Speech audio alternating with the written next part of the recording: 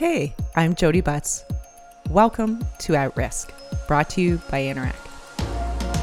Some borders are patrolled by agents or separated by oceans, while others are less well marked. When the violence around the Hadhad family in Damascus escalated, Tareq crossed the border of Syria into Lebanon with his family as refugees.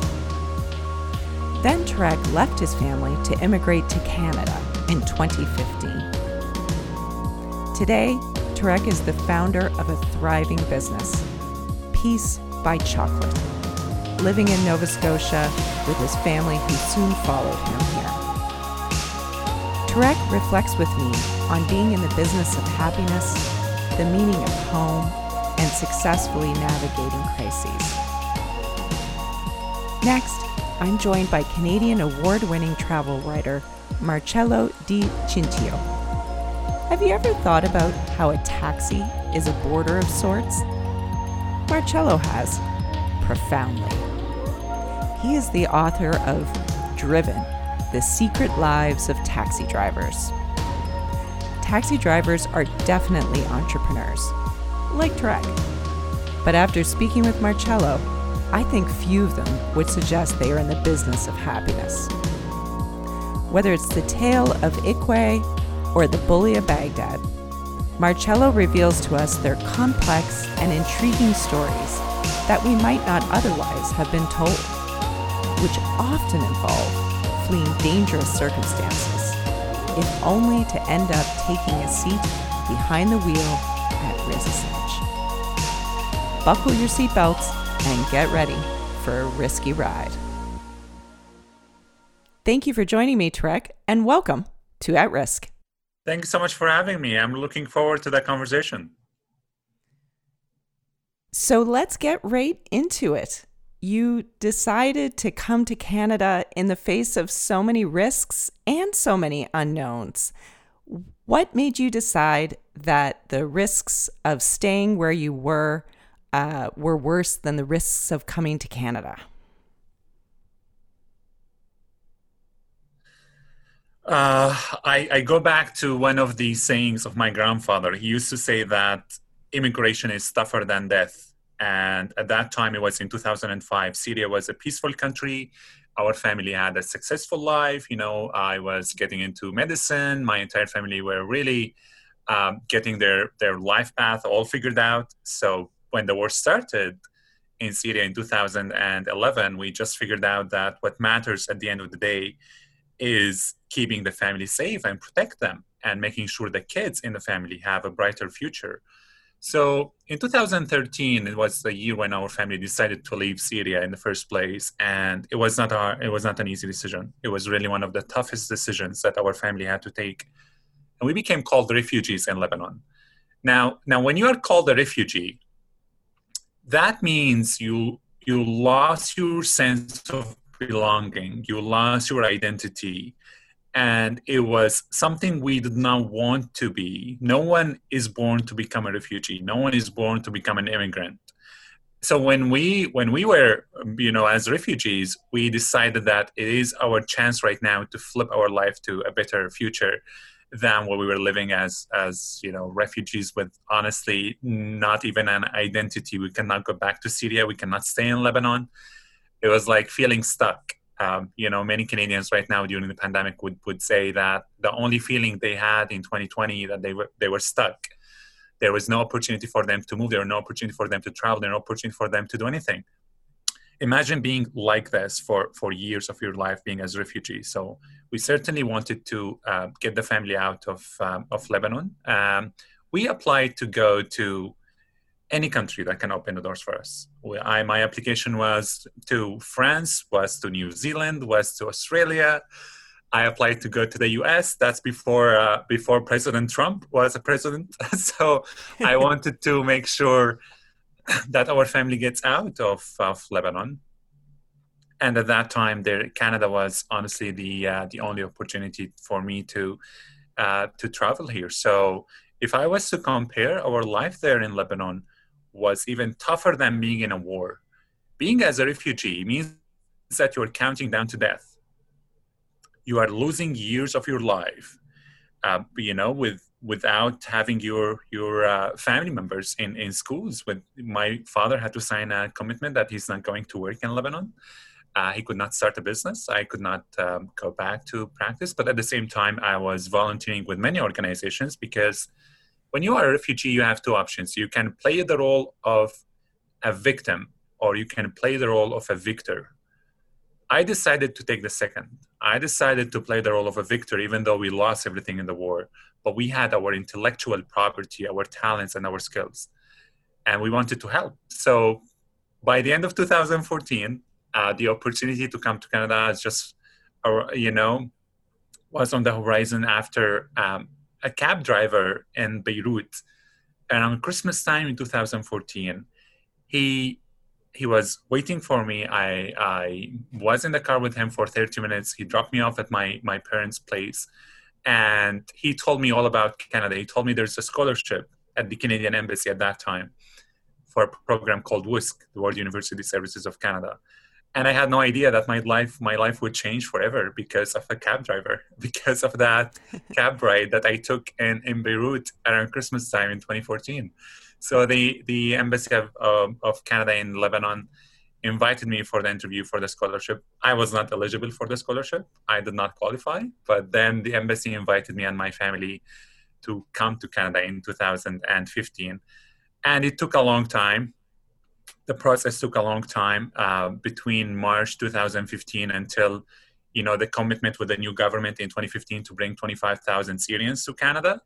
So I was among the first planes. Honestly, I had just left Beirut in early December, arrived in Toronto, and then this is how my life started. If I was to compare coming to Canada with, being at risk as a refugee, immigration has its own challenges.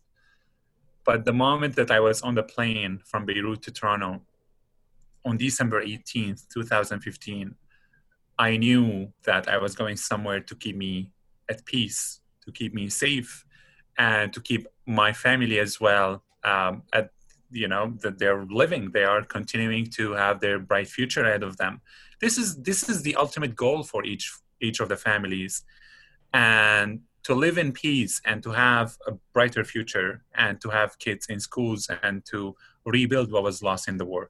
And our story is just among really so many Canadian success stories. So we're so proud to be in this country of human rights, of freedom. Canada means a lot to us right now. It's the country that accepts immigrants and people from around the world, regardless of our ethnicity, regardless of our background. We are welcome wherever we come from and whoever we are. And that's why we are so proud to be here. Well, it's such an incredible story. And, I think all of us feel the joy that is imparted in the way you tell your story. I want to back up a little bit because people might not appreciate that when your family first made the decision to leave Syria to go to Lebanon, you weren't even thinking that it would be permanent. You thought you might end up being able to go back to Damascus. That's correct. That's so true. The moment when we left Syria, it was like a temporary thing. Would be like a few months in 2013. The war will end in Syria and then we will go back.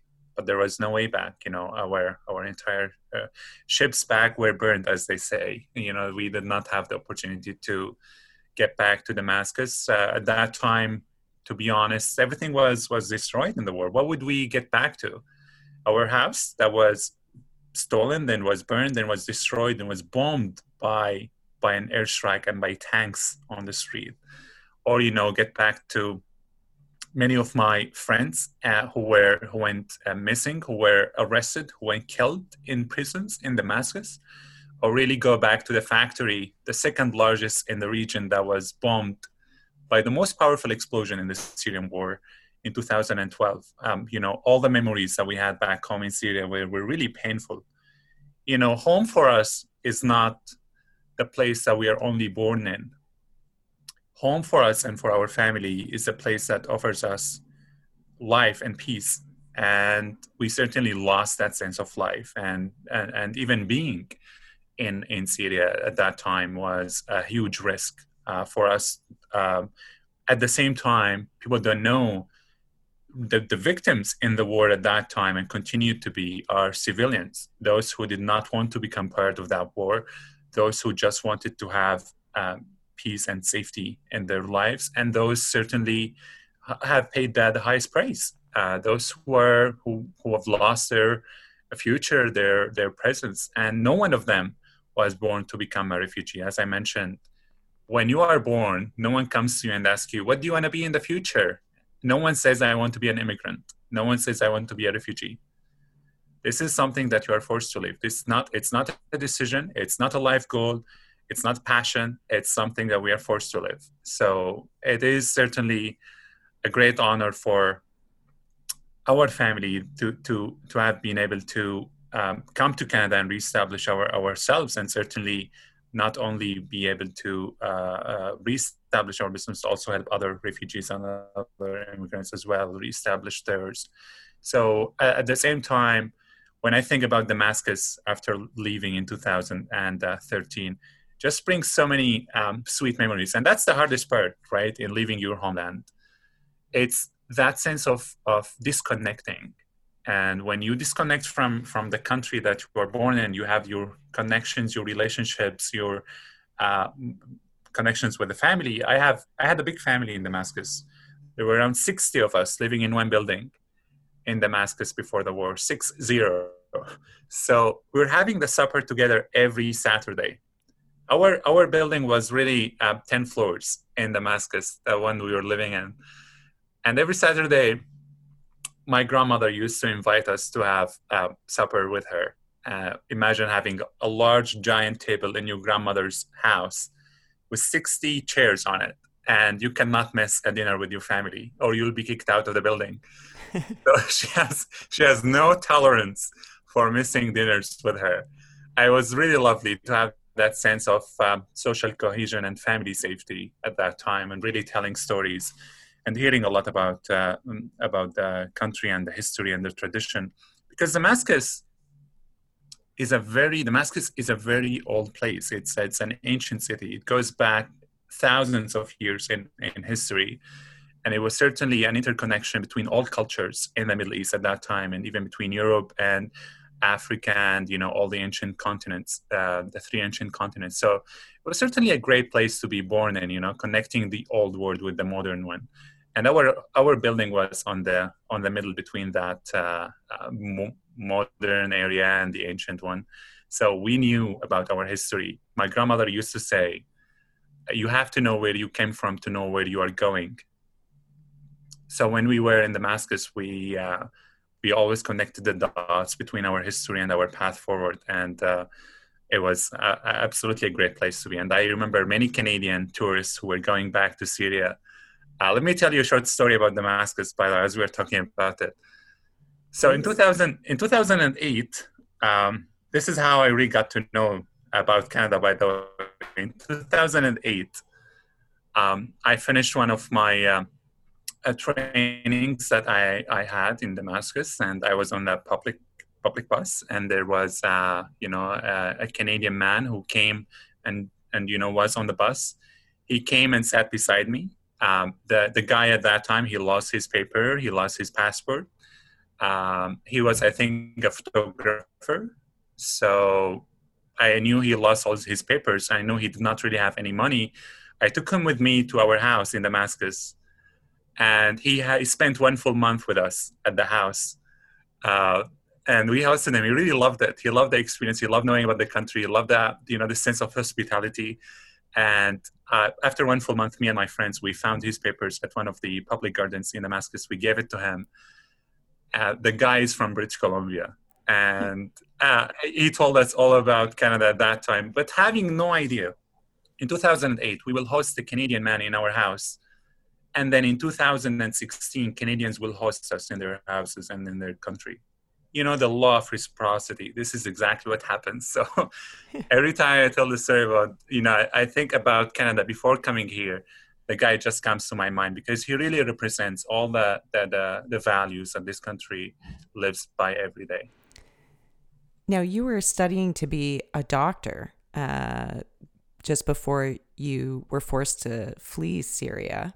And you still held on to that ambition when you were in Lebanon. You assisted treating your fellow refugees. You came to Canada thinking you would still be a doctor, but now you're an entrepreneur. What have all of your experiences, how have that fed into your ideas about entrepreneurship and how to be successful at it? Certainly, I was very passionate about medicine. You know, my family had that passion about making chocolate and making happiness through chocolate. And I was very passionate about medicine because I was correlating medicine to chocolate, because medicine seeks to diminish pain and chocolate seeks to raise happiness. So there's always that mutual common point that I talk about. When I was in Lebanon, and the reason why I applied to come to Canada in the first place was to continue my medical studies. So the scholarship did not work out, you know, and then the invitation came on the horizon for our family, and then we were so lucky to be accepted. So I landed in Canada on December 18th. I had big plans, you know, to go back to medicine for sure. That was one of the first things I wanted to do. But then I landed in Nova Scotia the day after on December 19th, and coming from Halifax with this amazing group of Canadians who drove me from the airport to the town of Antigonish. They were the sponsors of our family and their PVOR. They didn't know us. They had no idea who we were. They had no idea what did we do in Syria. The only thing they knew was the size of our family and our last names and our first names. That's it. So having the opportunity to meet these guys at that time, I realized that I have a lot to give back. You know, this amazing group of people, like millions of other Canadians, they have done everything possible to make sure that refugees arrive here and they are safe and they have a bright future ahead of them. So the moment that I met these beautiful hearted Canadians at that time, I'm like, I really want to give back to this amazing community and to this amazing country. And they started, you know, they were at that time helping us with integration. They were broken into committees for employment, for education, for social activities, you know, for financial management, everything, for housing, for clothing. And I'm like, how can I give back to these amazing friends, you know, new family that I call them. So I realized that, you know, going back to medicine was a really long path. I applied to go to many universities in the country for sure. That was during January in 2016, during my first weeks in the country. And the response was just so frustrating. If you are an immigrant physician, or if you were studying to become a physician outside, many universities in the country, if not all of them, ask you to go back to do undergraduate degrees. Some of them ask me to do high school again. And I'm like, this is a waste of life. You know, I'm not going to sit down and complain and say that I can't do anything about it. No, I'm just going to switch for a while, because my understanding at that time, it was never too late to become a physician, but it might be too late to give back to Canada. So I started at that time talking to my family within the next business day, actually, that my family arrived in the country. The next day, they woke up and were like, okay, what are we going to do? We are going to restart our business. So they were really passionate about it. And at that time, you know, I heard from my friend in Toronto, he was like joking with me, and he told me, do you know, if you are in Toronto and you had a heart attack, it's safer to be in a cab, in a taxi, rather than being in an emergency room at the hospital. I'm like, why? Why would you have a heart attack and you are in a taxi in Toronto? And it was like, because 70% of cab drivers in Toronto are immigrant physicians. So those physicians, they could not get back to practice. You know, they had all of these challenges on the roadblocks ahead of them. And certainly, I believe there's really a long way for us to go in the country to recognize and acknowledge these qualifications and credentials for many doctors and pharmacists and dentists and lawyers and engineers who come to Canada ready to join the workforce, but there are many roadblocks ahead of them. At that time, my main focus was to restart the business for the family. I knew how passionate they were about it. And I knew that as immigrants and refugees, we might have lost everything in the war, but we did not lose our skills and our talents. We did not lose the knowledge about how to make chocolate, right? We did not lose the knowledge about how can we distribute our products. We did not lose anything, honestly. After a while, we had sat down and said, in life, you have two options. You can either sit down and complain and say that you can't do anything, or you can dig down and find solutions. So we started finding solutions. The community has been a great help for us. And I'm sure you know better than me about Nova Scotia. It's a great place to be, and the community here is just phenomenal. Really, people there are ready to help. We sent emails about some getting machineries and getting the business registered and getting the website up and running. And we had really many community leaders and community members just joining us to rebuild the business once again. In entrepreneurship in Canada, there were not too many challenges. As I mentioned, I take every challenge as an opportunity to grow the business, as an opportunity to grow as an individual. I had a lot of doors open for me, honestly, since I came to this country. Many blessings that I have been so fortunate to live in. But at the end of the day, I knew my family wanted to restart the business. So I took the lead in the beginning. We got the family together in the home kitchen, and we're like, yeah, let's just get to it.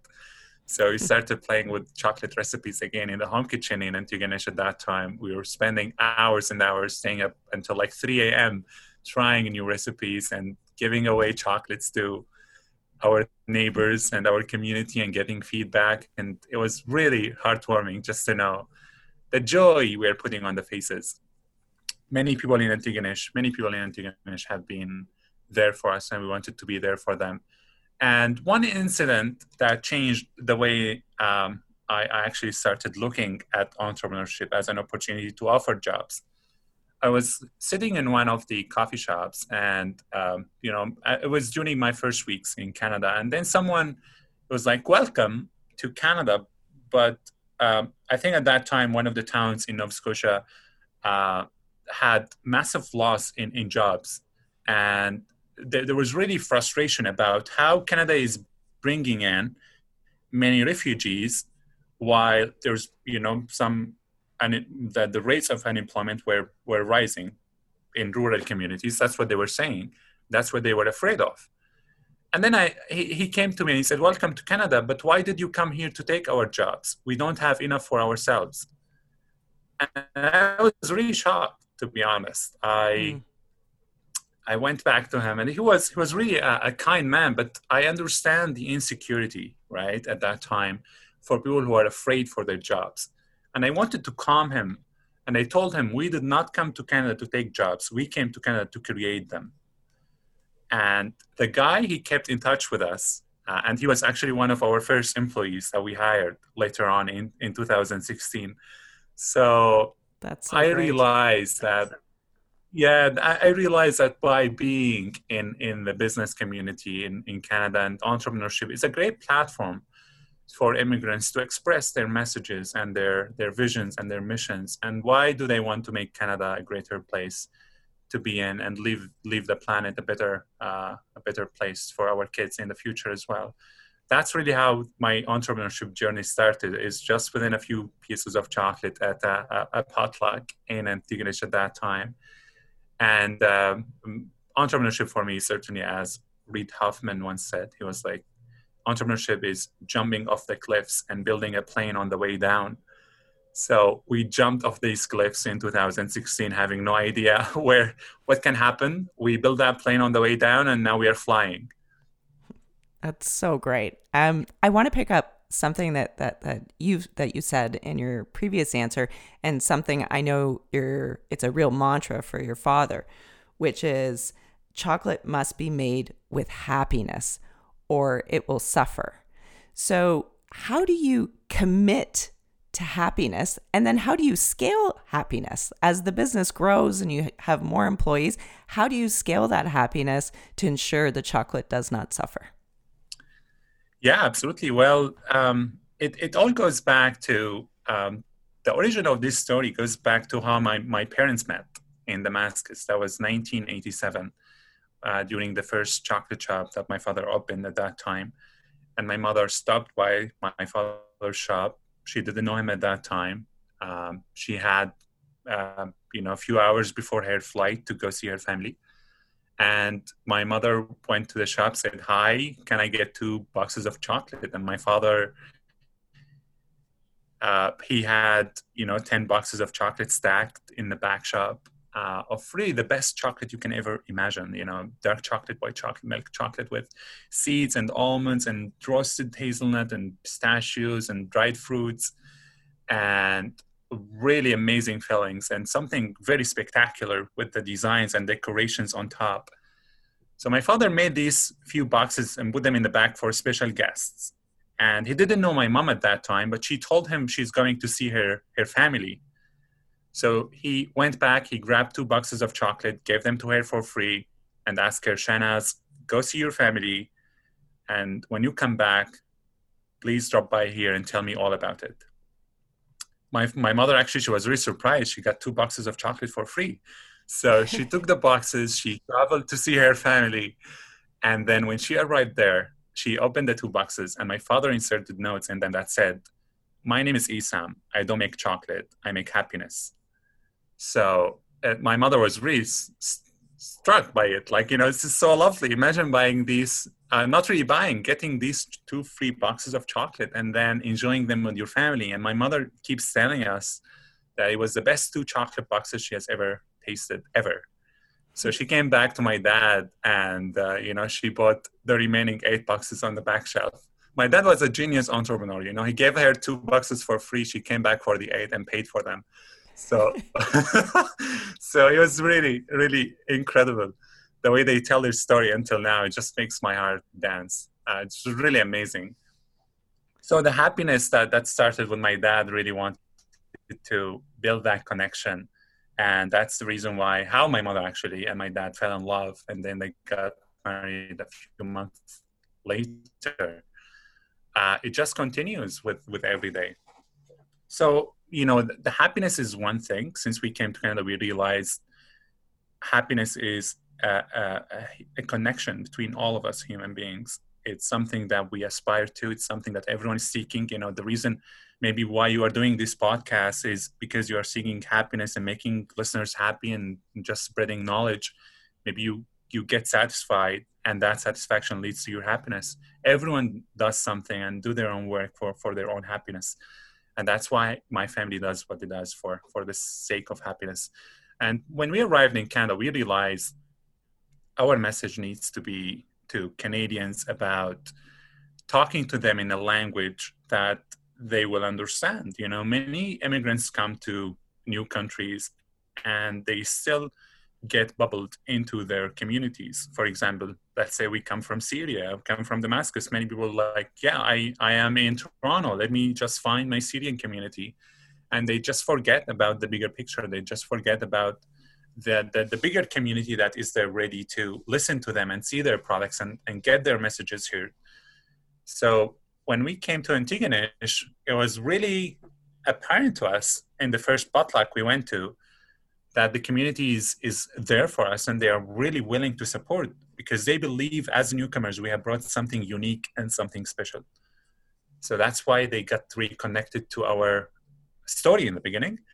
Then they tried the chocolate and everyone was smiling, everyone was happy. And that's how we knew we are on the right path. We knew that chocolate is a universal language.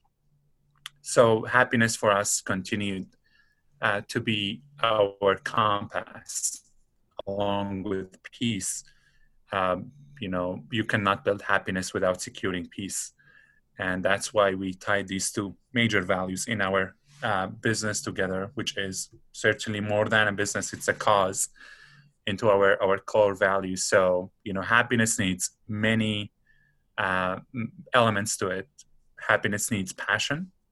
Happiness needs enthusiasm. Happiness needs advocacy. Happiness needs contribution.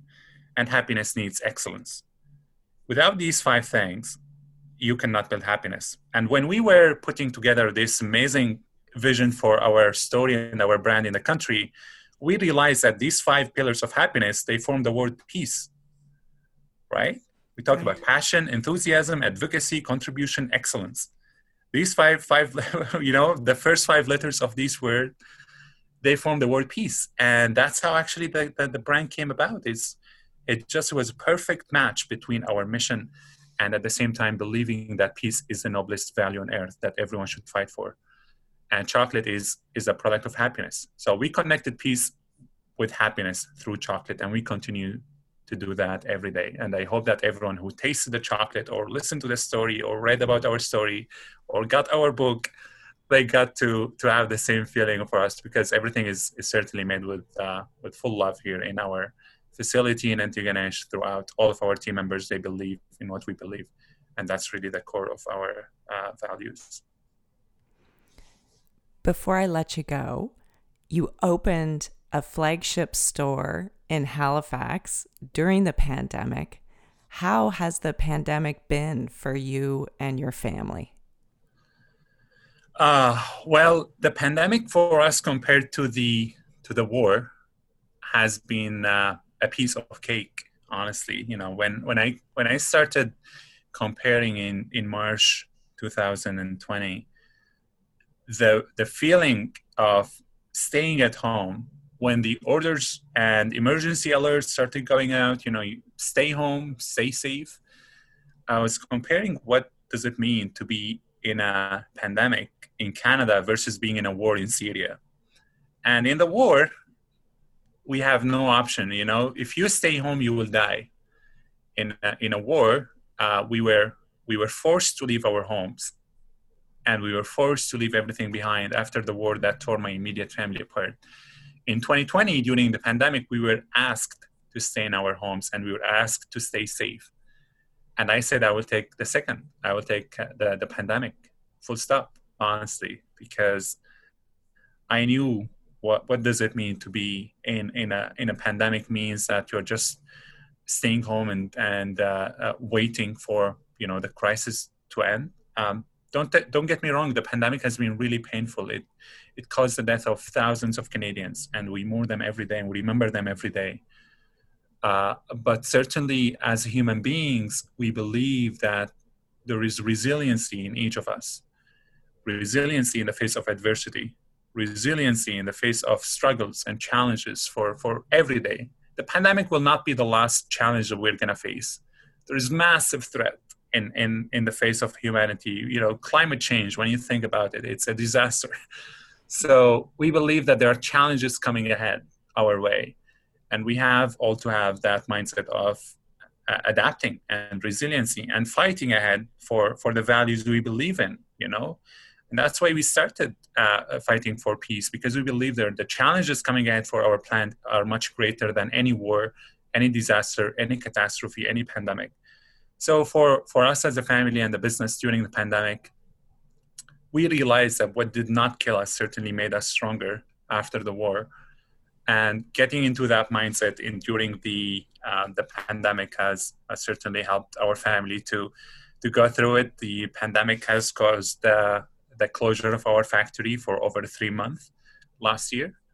It was certainly not an easy decision to make, but we wanted to keep our staff safe. We wanted to keep them aligned with the brand. You cannot spread peace while you are putting your staff at risk. So we had to shut down for a few months until we had systems in place.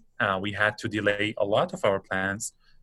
We had really major export planning for the company in 2020 to the United States and all across the world that were put on hold. The idea behind developing the Halifax flagship store, we started that earlier last year. It was a few days after my citizenship ceremony. I got my citizenship on January 15th in 2020. So just really 2 months before the pandemic. I'm so glad for it. So the idea started right then. We wanted to have a place in Canada that carries 60 of our products, all of them, and add new products.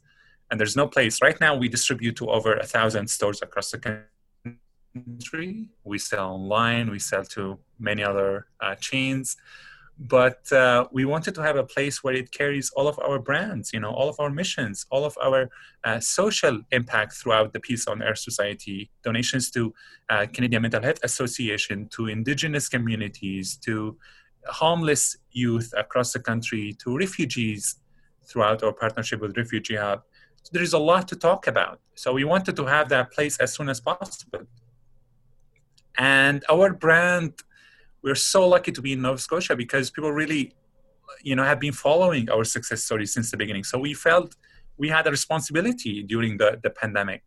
And chocolate always helps during comfort and troubling times, even during troubling times better because it's a sweet product. So we started building that store in 2020. It was really a great project that we started working on with many organizations in the province. We are in downtown Halifax. For those who don't know Halifax, we are right on the waterfront at the Queen's Mark, the most modern place east of Montreal. So being there is just really an amazing opportunity to tell our story at the heart of Nova Scotia. We started developing the architecture of the store at the beginning of the pandemic, and we wanted to tell our story, wanted to tell our heritage. And that's the beauty of Canada, right? Because when you arrive here, no one asks you to take off anything of your culture, of your heritage, of your tradition. You are welcome to bring those with you and to keep those with you. And you're encouraged to teach your kids about where you came from. As I mentioned, because we know where we came from and we wanted to know where we are going. So yeah, honestly, the pandemic has been an opportunity for us to grow. I know feeling stuck can be a setback for so many, but for us, feeling stuck was an opportunity to grow, and we used that opportunity to share our gratitude and open our store as a reason for celebration during the time of sadness and troubling time. And that, I always hear about the pandemic that it certainly had many negative impacts on the economies, on families. People were really challenged to find new ways to connect and communicate. So we use that opportunity to bring another reason for happiness at the heart of the capital of Nova Scotia, which is Halifax. Tareq, thank you so much for joining me and for sharing your happiness with Canada. Proud to be a citizen with you. Thank you so much for having me. Really honored to be on this podcast. Thank you. Well, thank you for joining me, Marcello, and welcome to At Risk. Thank you so much. Thank you. So tell me, what drives taxi drivers? Wow. I think what drives taxi drivers is what drives all of us. I think it's the need to try to live a complete life and to face the challenges of the places where we live. In that respect, the taxi drivers are the same as all of us. They're Canadians like the rest of us.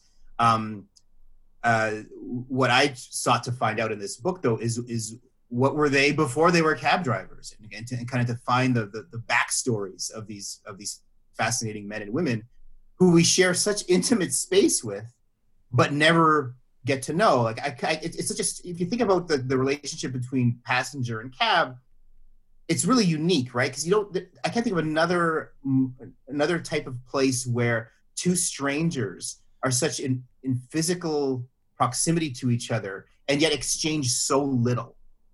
And as a travel writer whose regular job is to go around the world and find people with interesting stories, it seems so strange that here I was so close to stories and kind of never crossed the border kind of between the front and back seats.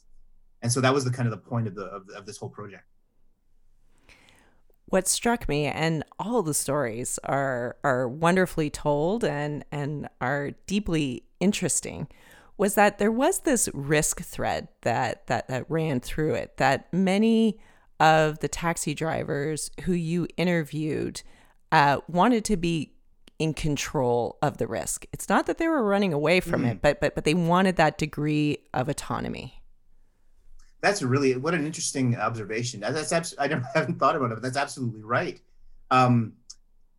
Here are these men and women, and mostly men, who have a job that they most of them don't like so much. But what they do enjoy about it is the autonomy and is the control. The ability not just to be behind the wheel, literally, but also figuratively. These are people who have these jobs and are able to. I mean, they're essentially independent contractors. Every cabbie, so they can stop driving and go visit family overseas if they want. They set their own hours as much as they can, and they have a.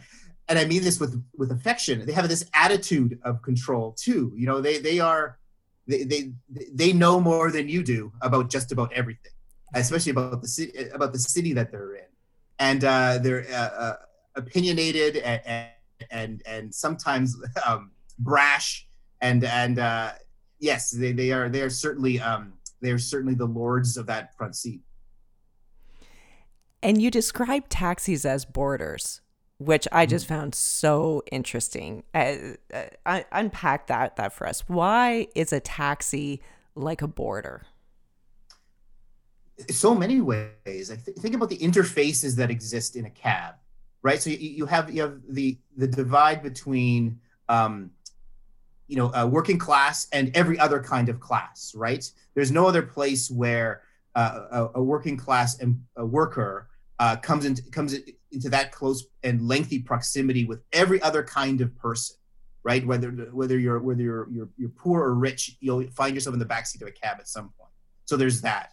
There's obviously there's the interface there between white space and brown space, brown and black space. Typically, drivers are people of color, and so this is a place where people of different ethnicities and experiences meet.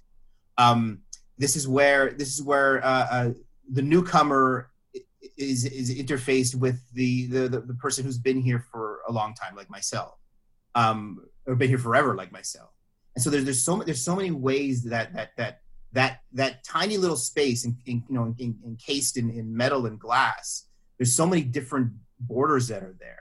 And there's an interesting border too, and this is what I wrote about in the beginning of the book, about how there's a difference between story and silence. That there's this interface between story and silence, because typically what we do, to our discredit, but I do it also, is you get into the back seat of a cab, you blurt out your destination, maybe you exchange pleasantries, and then you disappear into the glow of your phone, and the ride is silent. And the border I really wanted to cross in this book was, on the other side of that wall of silence are these incredible life experiences, these incredible backstories of the men and women that drive us around. Now, they don't always want to talk about it. I mean, this is not this. The last thing I would want is for everyone to read my book, to jump in the backseat of a cab and pester their driver for their life stories. In fact, they hate that. But if they're willing to talk, and a lot of them are, as many of us have experienced in the backseats of cabs, there's only two kinds of drivers: those that don't want to talk and those who won't stop talking. And I was very fortunate to be in the presence of the latter for the purpose of this book, to cross over that border from kind of cell phone silence in the back to learning of the lives of the people in the front. And yeah, what the cab drivers have is this link to the wider population.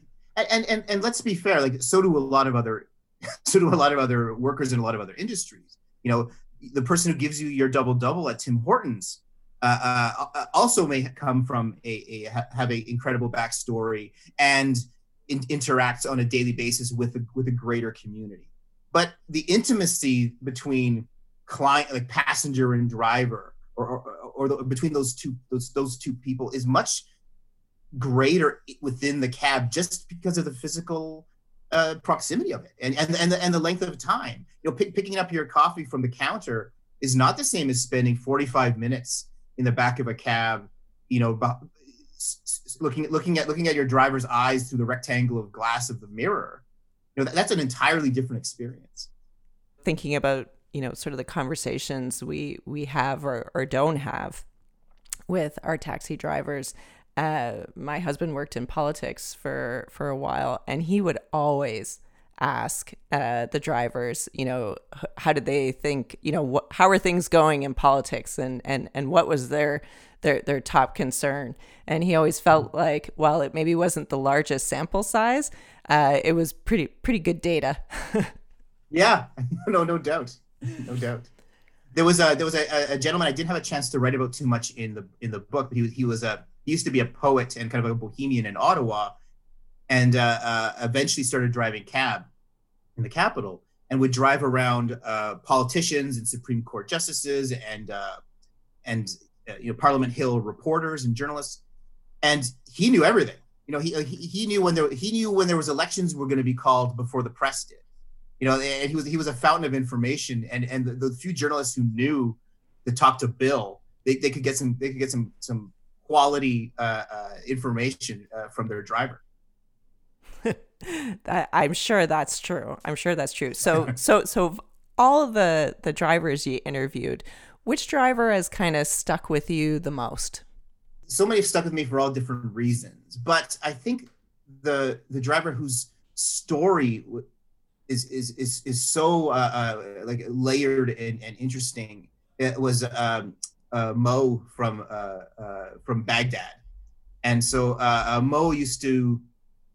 He's this big dude, grew up in Baghdad, kind of a middle class family. Fought 2 wars for Saddam Hussein. Once first against the Iranians and then against the Americans in the first Gulf War. He was an artist, so he had this artistic, creative side to him too. He also, and I say this with affection, is an incredible bully without a filter. He has a tendency through some traumatic experiences during his time on the battlefield and in training. He's a tendency towards violence, and he's kind of this blowhard guy who now lives in Halifax, who I absolutely adore. There's so many layers to Mo. And such an honesty about him too that's I really find fascinating.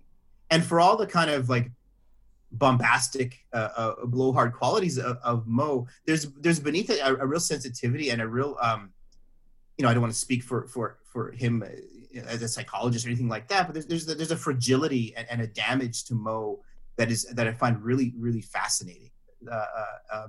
People who have read the book, either they find Mo their favorite or least favorite driver, and I think there's something about the layers to his personality and to his history that people find really fascinating and polarizing.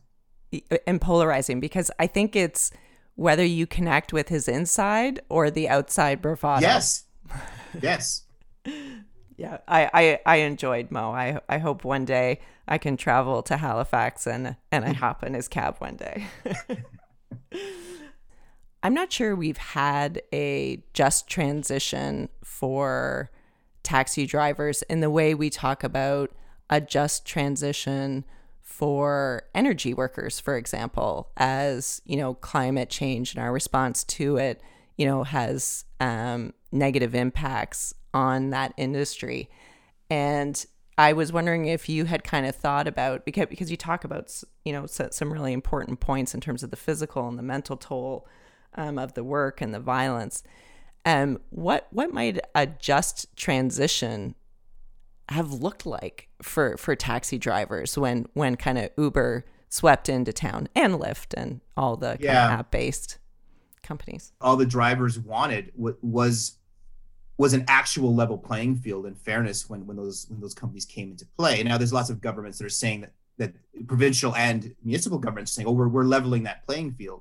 And I think in a lot of places it's too little, too late. But those people who kind of are supportive of the kind of Uber camp will say, well, this is just competition, and the drivers can't handle the competition. And that's not the case. That's not what we're talking about at all. It's the drivers in the cities where they work have for years, followed the rules that their individual cities and authorities have imposed upon them, as far as how many licenses are given out, for example, or how licenses are traded, and how much training you need, and what kind of insurance you need, all these sorts of things. the app-based services come into play and don't have to follow any of those rules. And so it's not about competition, it's about unfair advantage. And that unfair advantage comes from the government. It comes from municipal, it comes from City Hall, it comes from the province in Quebec, for example. And so if Uber came in and were treated across the board like any other ride for hire company, then there would be less of a problem there. But the big problem too in a lot of cities is that your taxi license, they call it a medallion in New York, they call it permits other places, but that was a marketable document that you could that raised in value. It had a market value that when drivers were issued that permit, sometimes they paid thousands and thousands of dollars for it, but it would raise in value. So at the end of your driving career, you would sell it, and that would be your retirement plan. In Toronto, they were that's the words of here is your retirement plan, they say. And now that those permits in a lot of places are now rendered worthless, and that's not the fault of the drivers. That's not the fault of competition. That's a fault of regulation, and that's simply not fair. And I think that's what a lot of people don't realize is this is not about the cab industry whining that they're being outplayed by a new competitor, by the new company on the block. It's an unfair competition. The rules are different. The rules are definitely different, and it is a regulated industry, as you say. So it's not like you're not even bumping up against the invisible hand. You're bumping up against a very visible government hand. The hand of the man. Yeah, absolutely. It's funny though. You talk about Uber, and as you can probably guess, every time I sat down with a cab driver, that was one of the first things they wanted to talk about, and that's what they assumed that I wanted to talk about too. That we were going to have this long debate about Uber, which is fine, but in a way, that wasn't the focus of my interest, right? Like, I cared much less about driving cab than I cared about the drivers, and so oftentimes I'd have to kind of sit back with my recorder and listen to a long, clearly well rehearsed diatribe against the evils of Uber and of City Hall before I can get to the questions of like, okay, well, what were you like as a kid? You know what I mean? Like, we had to get past that kind of talk before I can get into the meat of who they were. It was the elephant in the taxi. Yeah, absolutely. So I wanted to get you to tell the story about Ikwe, because not all taxi driving is done for profit. Right. Yes, and Ikwe was unique because they're not cab. Well, they're not taxi drivers. They're a response to it. So in Winnipeg, for many years, women in Winnipeg, especially Indigenous women, were treated horribly often by Winnipeg's cab drivers. Everything from suggestive sexual comments to full out violence, and eventually they had enough, and there was a service was started, essentially it was a non. I mean, it still is. It was like this nonprofit service that was based on Facebook called Ikwe. And it was very simple. All it did was it paired women who had a car and some time to volunteer with women who needed a ride somewhere. So it's a ride service for free for women only in Winnipeg. Now, if you're a passenger on an Ikwe ride, you're expected to give a donation to the driver. And those donations are not kind of there's some suggested amounts, and they're kind of akin to regular taxi fare. But what it's done for women of Winnipeg is to give them an option, and they've heard so many horror stories about driving in cabs that here they can feel safe in the back seat with a woman behind the wheel. And what was so interesting about this service is the community that it created. You had hundreds and thousands of women sign up to be clients, and you had dozens of women sign up to be volunteers, and they created these little communities and friendships, and they would, the drivers would sit around at this one Tim Hortons in Winnipeg and talk all night while they're waiting for ride requests to pop up on the Facebook page. It created this really lovely connections between women in the community of Winnipeg. And it was so hard. It was kind of really heartwarming to see what they had created there. Now, of course, the cab industry in Winnipeg finds it less heartwarming, and can be and are, they certainly oppose this. They feel that they've been unfairly branded as racist and as violent. And to be fair, they've done themselves no favors in their response to it. They've a lot of the times they've responded to accusations of aggression with more aggression. And none of them wanted to talk to me. None of the cab industry in Winnipeg wanted to talk to me once they heard I was talking to Ikwe. But man, I'll tell you, I had so much, I derived so much joy by spending time with the women of Ikwe. Like, they, again, wonderful stories of these women who a lot of them had been through a lot, and were there to help their community and to kind of to build this connection between women in their city. It's really quite beautiful. Yeah, I was really quite struck by it. And, I thought, I bet Ikwe outlives the for-profit taxi industry. But then I read your postscript about how the pandemic has hurt the service. And I was so sad. Yes, not as sad as they were, right? Because not only did they lose this sort of, they started, the founders of Ikwe started it to help women, right? It was to serve their fellow women of Winnipeg, and because of the pandemic, fewer volunteers wanted to drive. There are fewer places to drive to. They stopped driving at night because they felt they were bringing people to parties and gatherings that were breaking the social gathering rules, and they didn't want to be part of the problem. But at the same time, if they stopped driving at night, then all those issues that women faced at night on the streets would they didn't have an option to go with Ikwe. So it really kind of tore up this kind of beautiful little society that was created. I just spoke to Christine of Ikwe yesterday, and things are getting a little bit better. As we're nearing the end of the pandemic, one hopes, or at least we're seeing an end to it. She hopes that the volunteers will come back, the drivers will come back, and this will kind of begin again. But she's worried that many of the volunteers that left Ikwe will have left for good. Yeah, it's a hard one to predict, right? Because on the one hand, probably the reason or the rationale for starting the service in the first place, sadly, probably still holds. But on the other hand, what made it sustainable and allowed it to thrive was community. And it's very hard to rebuild community bonds once they've been fractured. No, that's true.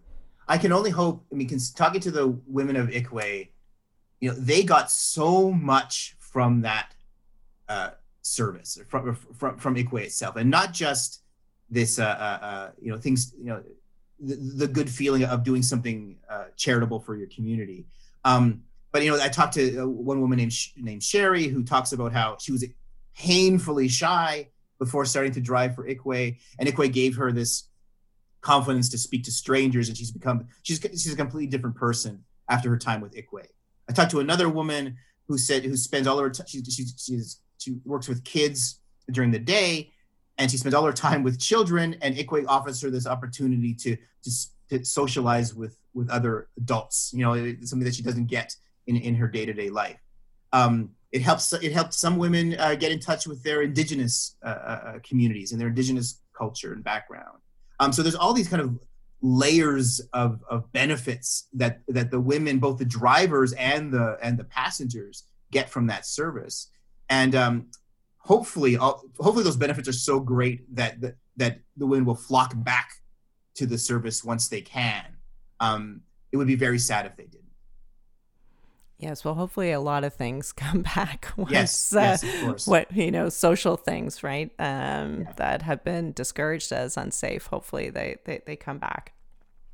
When you reflect kind of on all the stories and the experience of interviewing all of these drivers, as you say, mostly men, but some women too, what's the image of Canada that you walk away with, and did your own image of Canada as a country get iterated through this process?